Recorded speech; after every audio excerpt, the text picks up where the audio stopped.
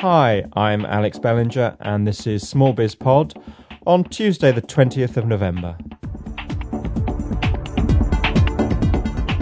Coming up in today's show, I've got a really fascinating insight into the state of women's entrepreneurship in the UK today, recorded in several locations over the last few days, in particular on Women's Enterprise Day, which was Wednesday last week as part of Enterprise Week in the UK. And a terrific insight into some of the challenges and issues facing female entrepreneurs today, but also some varying views on whether or not there was a real issue, whether women should be treated differently, or whether the problem really is that women should be treated the same. Some fascinating insights, some great entrepreneurs and business people interviewed, so do stay tuned for that.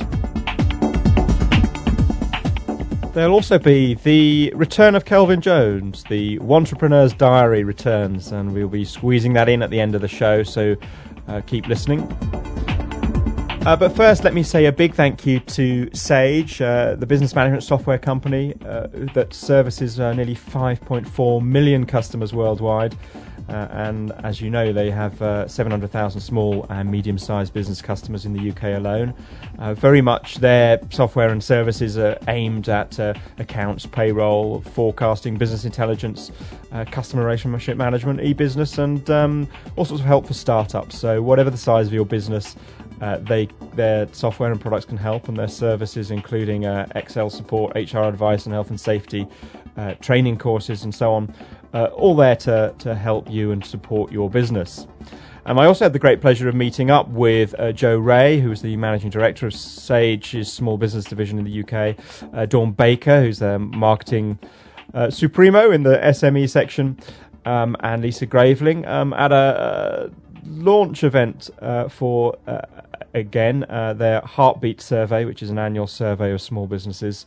And I have a brief interview with Joe later on in the show, because one of the aspects that was covered in that survey was women in business or female entrepreneurship. So it fits quite nicely in with the rest of the show. But now let's get to the point and go straight into those interviews on women in business. What do you see as the biggest challenge facing female business owners?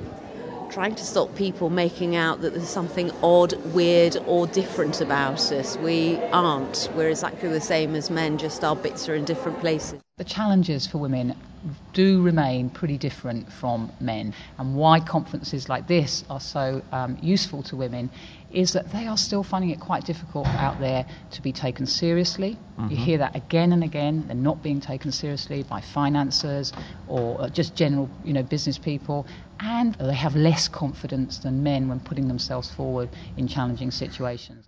The biggest problem females have is actually, I think men are scared of powerful females. The challenges that people face in setting up in businesses are not necessarily to do with gender. I just think they're generic challenges. There are also massive advantages to being a woman in the construction industry, and I very much sort of play on those to my advantage. Yeah. The voices there are 5 very different but very successful business women in the UK today, and their varying opinions about what it takes to be successful and whether or not gender has a role to play. It makes for fascinating listening as we discuss the issues. But there are some facts that have been released last week on and around Women's Enterprise Day that demonstrate the situation that women face in the UK in sort of factual terms. Men are still twice as likely as women to set up their own businesses, and only 15% of all businesses are actually owned by women. And female directors earn on average 22% less than their male counterparts, according to research from the Institute of Directors. But there's also some encouraging data recently put out by ProS, the organisation that supports and encourages entrepreneurship amongst women. Their recent survey shows that compared to 1990, the number of women moving from employment to self-employment increased as a percentage from 22.2% of all those moving to 32.6% of all those moving. So that's people moving from employment into self-employment or into running their own business. The figure for men correspondingly dropped as a percentage during that period. So more women look like they are looking towards business and entrepreneurship as a genuine opportunity, either as a career from the outset or after having had children to find greater flexibility. But the statistics have complexities within them too. They reflect the reality of the situation on the ground. And a recent survey from Sage, their annual heartbeat survey of over 2,000 small business decision makers, highlights some of the subtle differences between the perception and the reality. And I spoke to Joe Ray, Managing Director of Sage's Small Business Division in the UK, about those statistics. Okay, well, the interesting stats from the survey, Alex, are that actually it's all about perceptions. So businesses out there actually don't believe that women are fairly represented in the UK boardroom. And when they say UK boardroom, what they really mean is, the top jobs in business. Now, in actual fact, although that's the perception, when you dig beneath some of the other statistics that are available, actually women's entrepreneurship and women out there running their own businesses is on the increase. So I think we've got a bit of catching up to do. The perceptions are we're not there yet, but actually underneath the surface, women are really gearing up to take on running their own businesses more and more for the future. So do you think, Joe, that gender is less and less of an issue in terms of people starting a business? I think it's becoming less of an issue. The survey says there are differences in the way that men and women view the challenges in setting up a business. More women than men believe that there's more red tape, for example, is an issue in setting up a business. But generally, I think it is becoming less and less of an issue. I think the challenges that people face in setting up businesses are not necessarily to do with gender. I just think they're generic challenges. And this is very much the point of view of Anne Duncan, who is the founder and managing director of Yellowfin, a high-growth marine engineering company based down on the south coast, who is a serial entrepreneur by her own confession and has an extraordinary ability to raise, finance and convert business ideas into successful business reality. Were you born an entrepreneur? I mean, are there traits that were unusual in you as a woman, or is it just simply traits that are unusual in you as an individual? I think I've often had this sort of discussion with people, and I think that entrepreneurs are born. Yeah. I do think you have certain characteristics which enable you to be an entrepreneur, and I think that they can either be hampered by your upbringing or brought out by your upbringing. Yeah. And I think you need a fairly independent, free upbringing in order for that entrepreneurial spirit to come out. But I think it shows itself at a very early age. And how did it demonstrate? There are various things my parents have told me. Oh, yeah, go on. And, they do show this sort of entrepreneurial spirit at quite an early age. Any independence, examples? Certainly. Independence. Okay, and certainly knowing your own mind and being able to stand up for yourself. Yeah. They tell the story that, but this is just one instance. I was in the north of England at, I think, about the age of 8 or 9, and went to this village school. And I'd come from a girls' school here in the sort of south of England. Yeah. And caning was absolutely unheard of. Well, I wasn't that naughty, but I think I talked quite a lot. And so the headmaster wanted to cane me. Right. So apparently I said to the headmaster, well, you're not going to cane me. And apparently I walked out of the school and I never went back. And he didn't. So at an early age, I must have sort of had something that sort of said to him, well...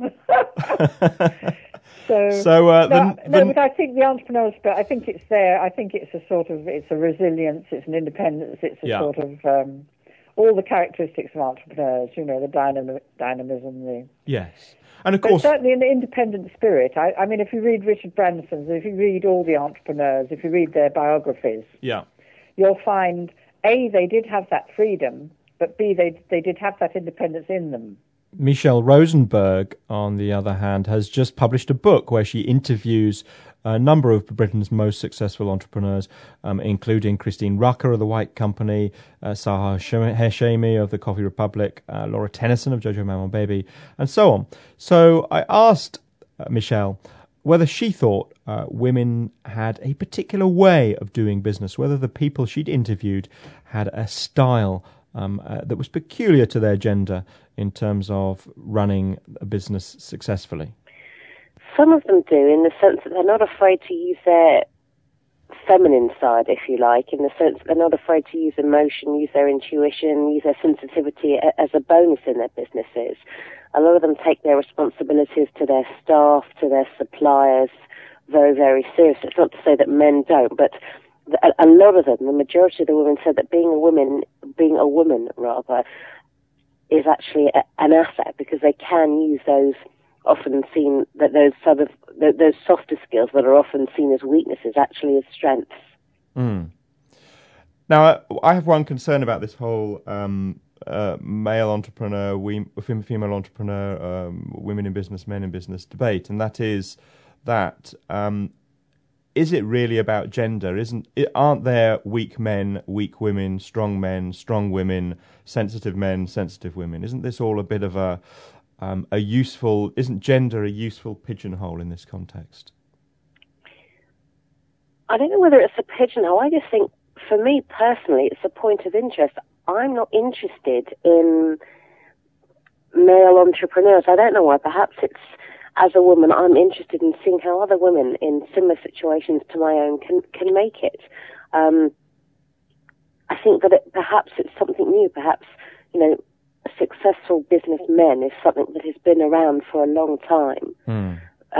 Successful women entrepreneurs perhaps either hasn't been around for such a long time, or perhaps it has been there quietly but is only now receiving more recognition. Do women in business need to be treated differently to men in business? That's an interesting question, and I had a lot of different responses from a lot of the women that I spoke to. A lot of them were very insistent that they shouldn't have to act like a man to make it in the business world. A lot of them felt that it didn't need to be suited and booted and sort of take on personality traits of typical businessmen to make it. That they felt that they should just kind of be who they were, be a woman, be a bit of a girly, and sort of be themselves. Do women need to act like men?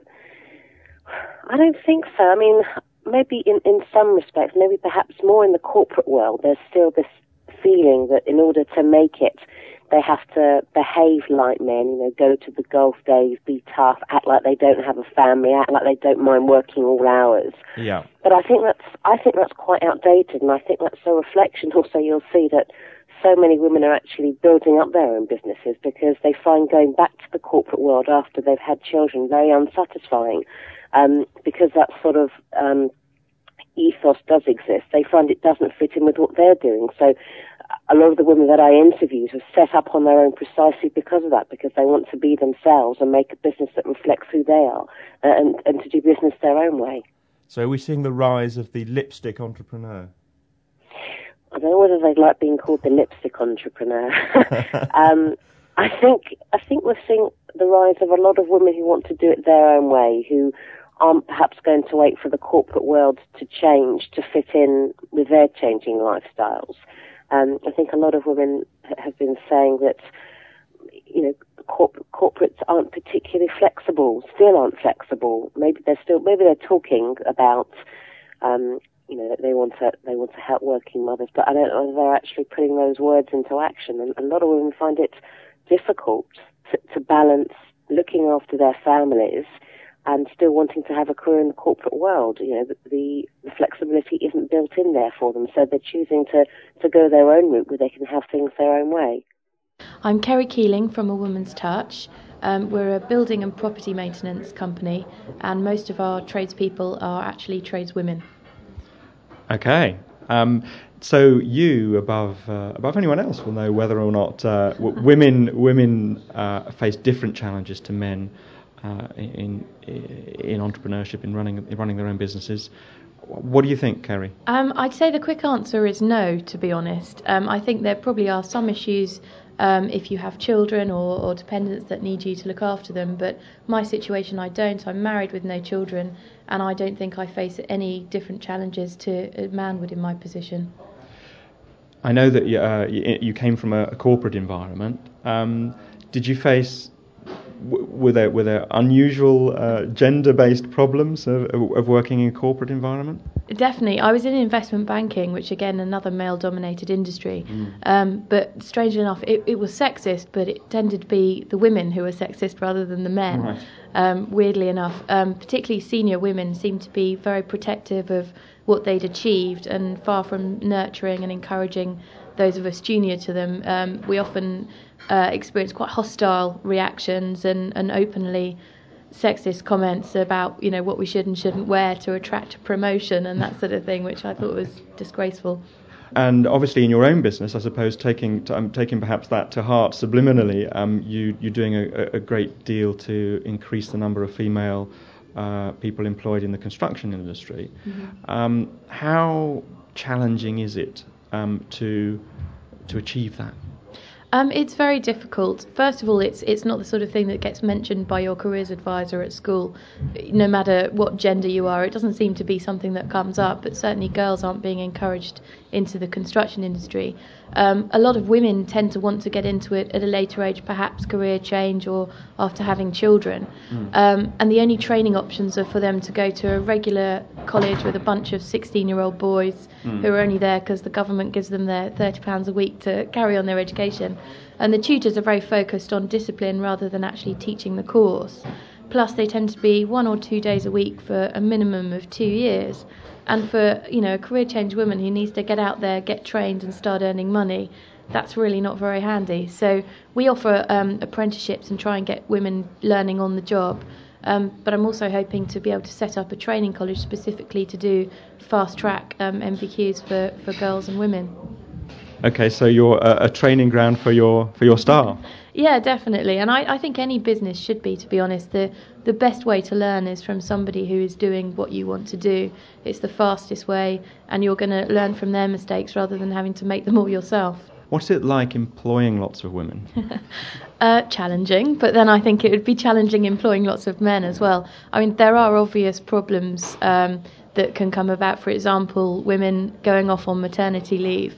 And particularly in our industry, it's very dangerous to work with oil-based paints if you're pregnant, whether you're a day pregnant or 6 months pregnant. So in terms of notice of maternity, I often get a day. Literally, somebody rings up that morning and tells me they've just found out they're pregnant, and that's it. I don't see them again for a couple of years. So it's got its own problems, but there are also massive advantages to being a woman in the construction industry, and I very much sort of play on those to my advantage. Yeah. The remarkable Kerry Keeling of A Woman's Touch there, a company she set up to challenge those cowboy builders. She employs a lot of female tradespeople and quit her job as an investment banker and is doing amazingly well.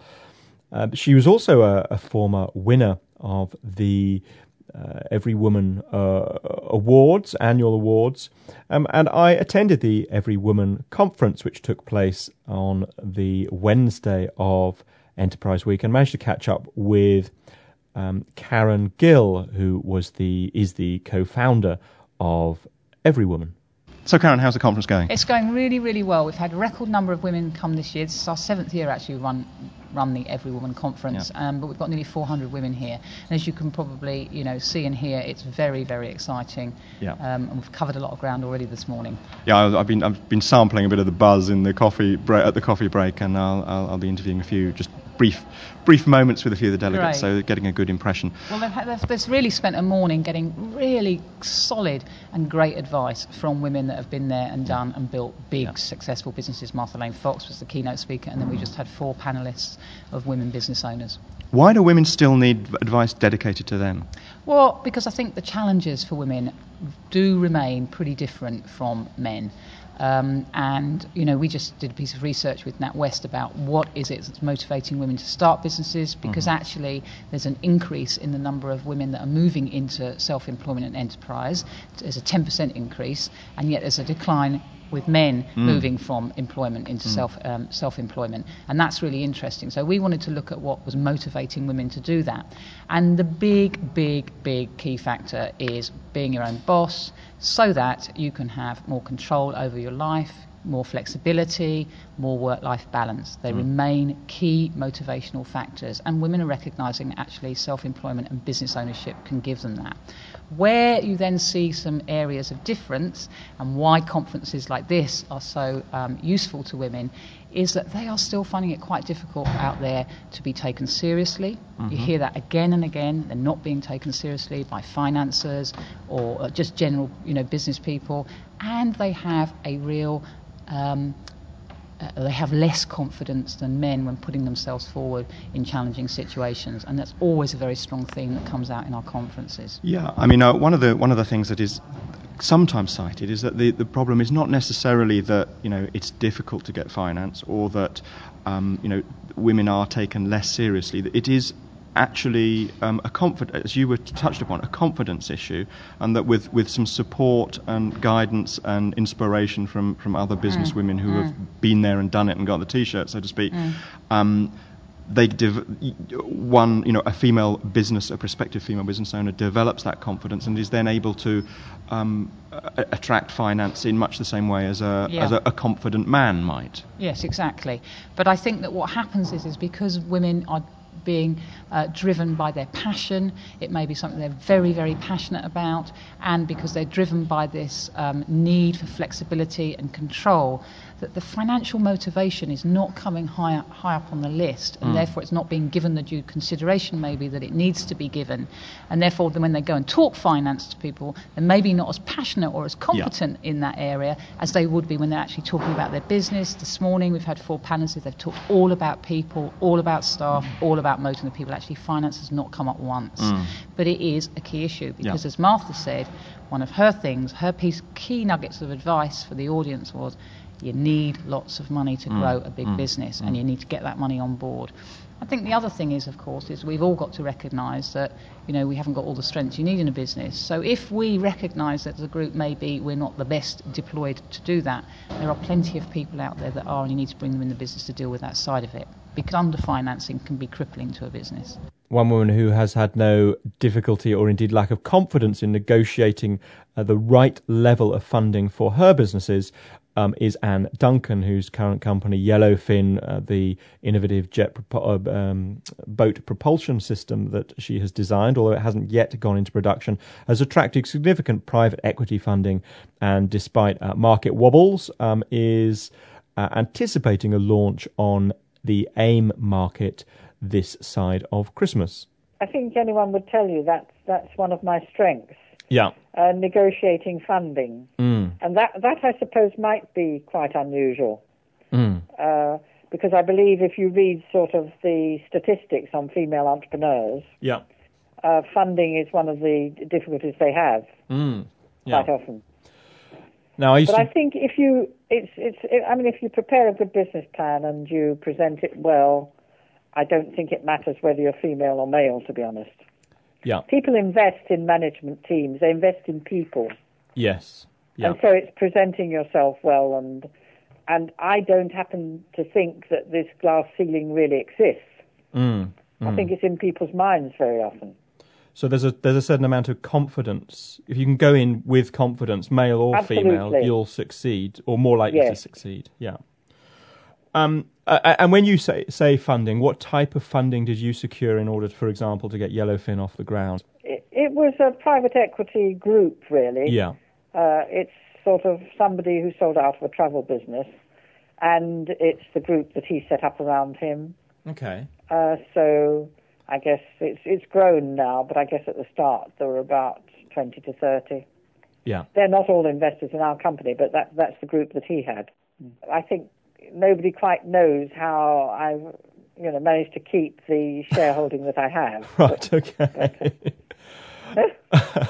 How do you think you've managed to keep and the shareholding that you value of the have? company has increased. Well, although we don't have a turnover, the value of the company has increased along the way as well. But that presumably, the nearer we get to production, obviously, and and presumably the intellectual property and so on and so forth creates a value around your business. It does, and that's what they were investing in at the start, of course. Yeah, and you had that tied down before you went into the.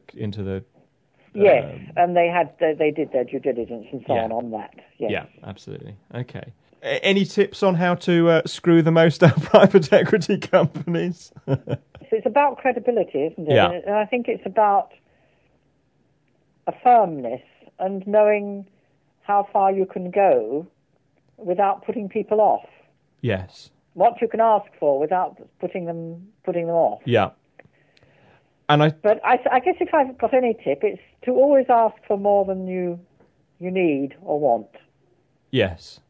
You Why? can always go backwards, but you can never go up. Okay, yeah. From a negotiating standpoint, that makes a lot of sense. From a negotiating stance, yes. But also from just from a pure business perspective, my guess would be that in businesses like yours and many other businesses, you need more money than you think you do. Yes, so you want to find the amount you think you need and then probably double it, yes. Yeah. But equally, within realistic valuation of the company as it stands. Yes. If we carry on that kind of funding thought for a moment, I know that you have ambitions to float on AIM. That's right, I think, isn't it? Yes, we are going to float on AIM, yes. In fact, we would have already floated on AIM, but as you know, the credit market dried up. Indeed. And then the taper relief that the Chancellor announced made it dry up even further for our type of company, entrepreneurial companies, whose as yet we don't have a turnover. Yeah. So, but we are still going to float now before Christmas. Oh, really? Before Christmas? Okay. Yeah. Yes, I know that sounds, but we will just still get it in, I think. Okay. Well, hopefully they'll have fiddled with taper relief before.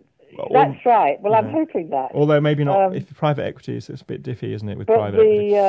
It's the valuation that. Yes.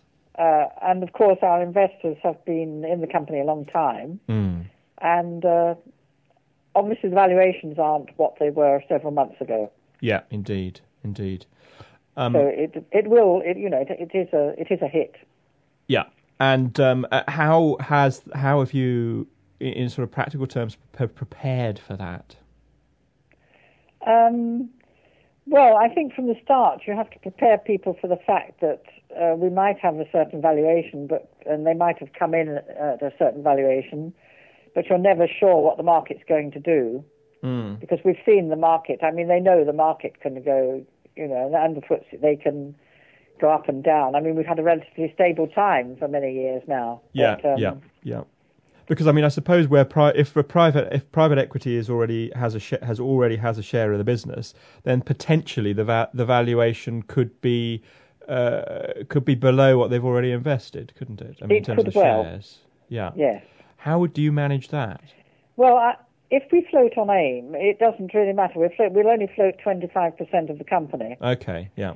So, and remember that we're not quite in production. We'll be in production next year. So obviously the value then is the value, and we've got a lot of things in the offing that are happening.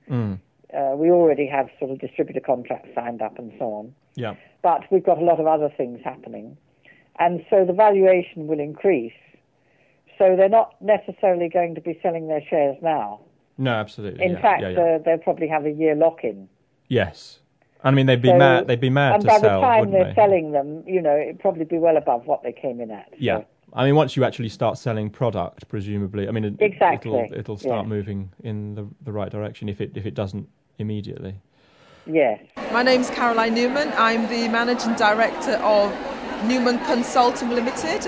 We provide bespoke consultancy and coaching and training services to the legal profession.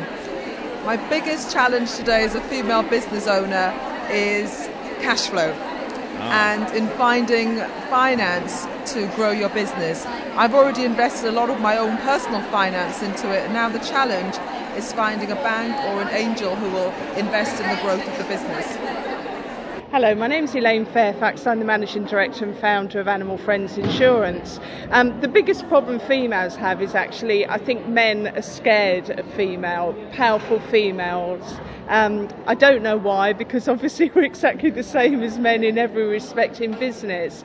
But I think they just don't know how to deal with us. So, when you go into a meeting, I think they're used to dealing with, certain chatter and banter. And all of a sudden that's not on. And then suddenly they're not that comfortable, and some of them can be quite hostile, and they do almost like pick a fight with you just to see what you're made of.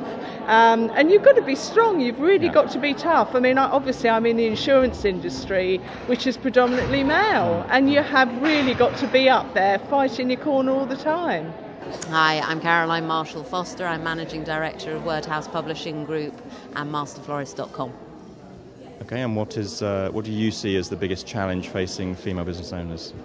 Trying to stop people making out that there's something odd, weird or different about us. We aren't. We're exactly the same as men, just our bits are in different places.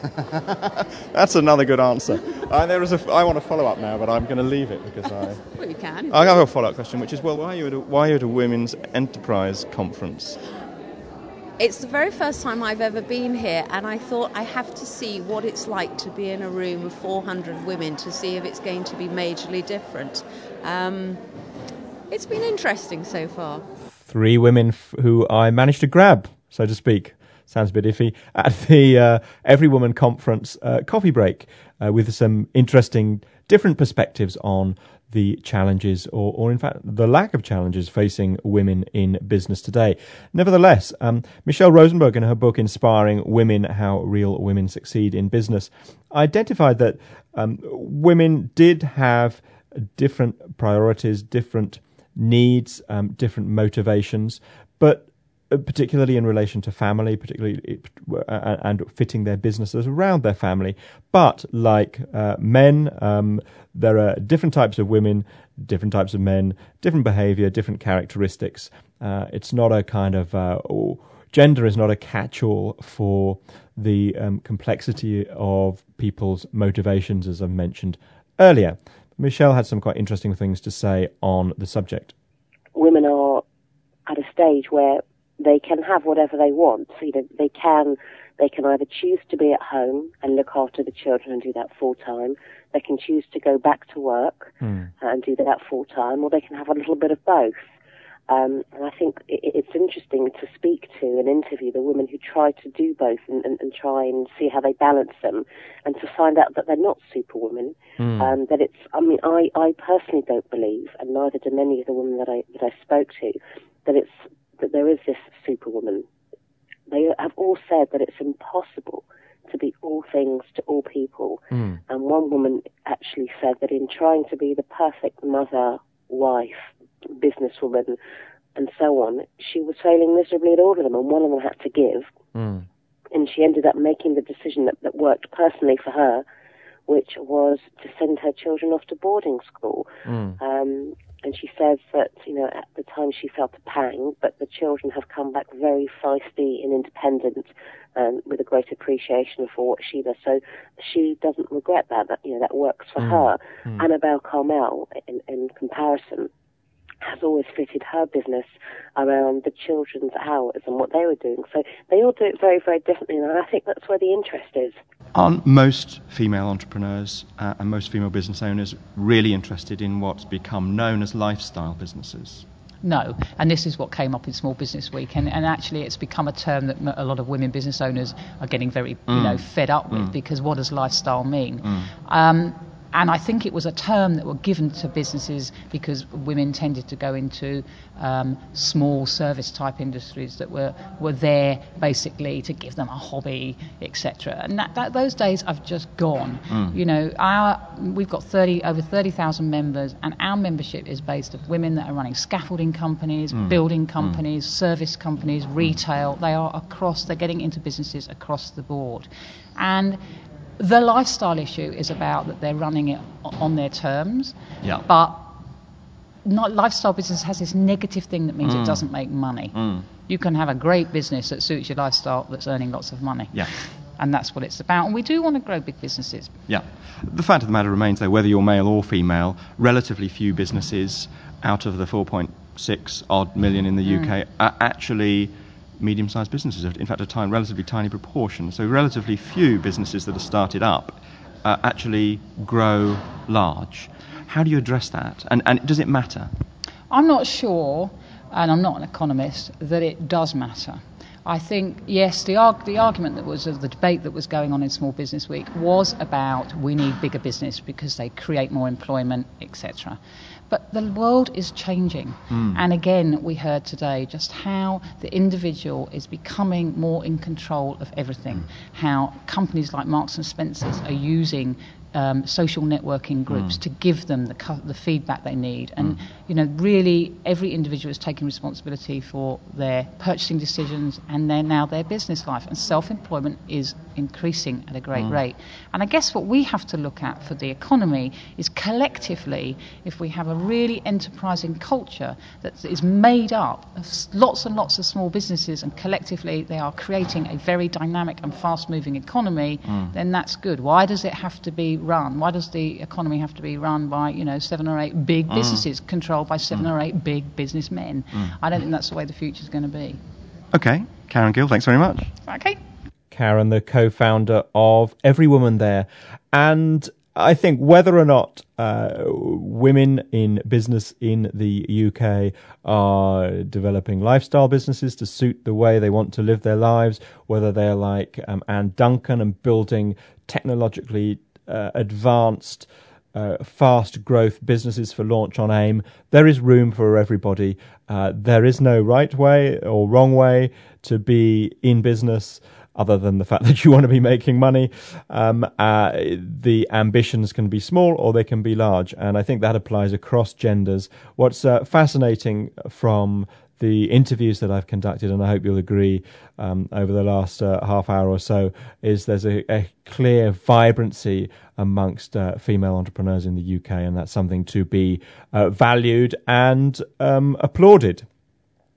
Now, talking of entrepreneurs, we move to Kelvin Jones, the recently married wantrepreneur. Hi, I'm Kelvin Jones, and this is Diary of a Wantrepreneur, entry number 4.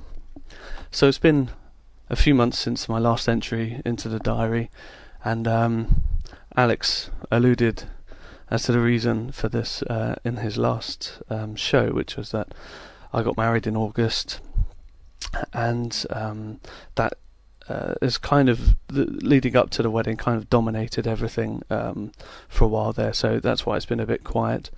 But I'm just going to go over some of the things that I've been doing in the last few months, which it's been a bit quieter on the business front, but let's go through them. After the last entry, I got the designs back from the designer who did a great job designing the website and designing the kind of identity of the website and things like this. He did a great job, so from that I was able to start the development of the site in earnest, and that's going very well. It had to kind of be put on the back burner a little during the wedding and the run up to the wedding, but we're kind of getting back on track with that now. So whilst things were put on the back burner, I still kept in my mind something that I've been thinking about for a few months but didn't really have the time to take a step back and focus on. I remember an interview Alex did with Professor Atch in SmallBizPod episode number 37. That was quite a while, I think it was in April. And they were exploring the kind of the entrepreneurial mindset of UK's entrepreneurs and why maybe they're not as ambitious as their American counterparts. Really, I really started thinking long and hard about eventually where I want this business to go, and I've definitely refocused my goals on the business beyond the website into other areas which I'd like to take it, which I think it definitely has the ability to do and have a really positive impact on people's lives. So that was good just to reassess that, and it doesn't really change the short-term targets or the short to medium-term targets, but beyond that it definitely does. So that's been quite exciting thinking about that, and kind of just resetting the goals. Okay, aside from that I wanted to just give a quick tip to people, which I found quite handy. I was trying to gather some research from my from the target market of the website that I'm doing, and this is quite difficult because the average person on the street might not be part of the market which I'm aiming at, and I guess this can happen in quite a lot of situations, in that it's difficult to find one specific place where I can go and gather a lot of information. So instead of going and hanging out on the street for hours and hours and hours, what I actually did is I set up a Google AdWords campaign, which is their advertising network, and I just I set an advert up and targeted at specific keywords which I think would or I know were targeted at the kind of audience that I was looking to attract to the website. And I linked this ad campaign to a form which I built using a website called woofoo.com, and that's WUFOO.com. And that website is basically a web application that allows you to create forms in your browser really simply, so you don't need any programming knowledge. And so I created a multiple choice questionnaire, just 4 questions in length, just to try and see kind of where the land lies in some key questions which I wanted to get the answer to. And that was really helpful, and the cost was quite low compared to travelling to a conference or something like that, and trying to just any other methods I could think of. It was a fairly economical way of getting some a key insight into the market which I'm after. And so that might help anyone else who's, I guess, trying to, thinking, have an idea of setting up a website or something else for that matter, just to really easily get an insight like that, and for very, very little effort indeed. So that is pretty much it, really. So I'll hand over to you, Alex, and I'll speak to you next time. Bye-bye. Well, I had the great pleasure of going for a pint with Kelvin not so long ago, so he's as good a chap as he sounds on the podcast, and I'm increasingly he wouldn't let me know, by the way, what his business venture is, even though I bought him a few pints, and I couldn't get him drunk enough. But it'll be fascinating to hear when all is revealed, and to see indeed what his site is. Great tips there, Kelvin, too, about checking markets or surveying markets cheaply and efficiently. So thanks ever so much for that. And I look forward to your next diary entry. Other than that, thanks to some guys who signed up to the Frapper Map. You know who you are. I'm not going to go through feedback from listeners this week because it's a very packed show. Suffice it to say, I will come to everybody in due course. So keep that feedback coming. If you haven't already completed the SmallBizPod survey to give me an idea of what you like, what you don't like, what you'd like to see, then please head over to just click on that little iPod Touch icon on the homepage at smallbizpod.co.uk, and it'll only take 5 or 10 minutes of your time to fill in that survey, and it would be very much appreciated. So thanks very much for doing that. And just before Christmas, I will pull out one name from the proverbial hat. Anyone who completes that survey and will be in that hat, and that name, when I draw it, will win an 8GB iPod Touch. So it'll be a nice Christmas present from SmallBizPod to you. So I hope you enjoyed today's show. I thought it was really rather good, although I say so myself. Thanks to all those contributors. And to conclude, I've got a great piece, a great track by an artist called Okbalt. He's from Finland, and the track on the Monotonic label is called Okno.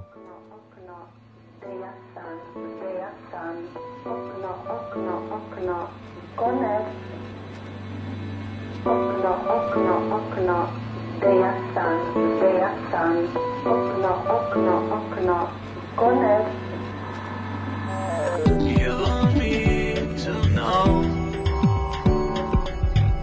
everything about you. I could read you like a book, but I wouldn't.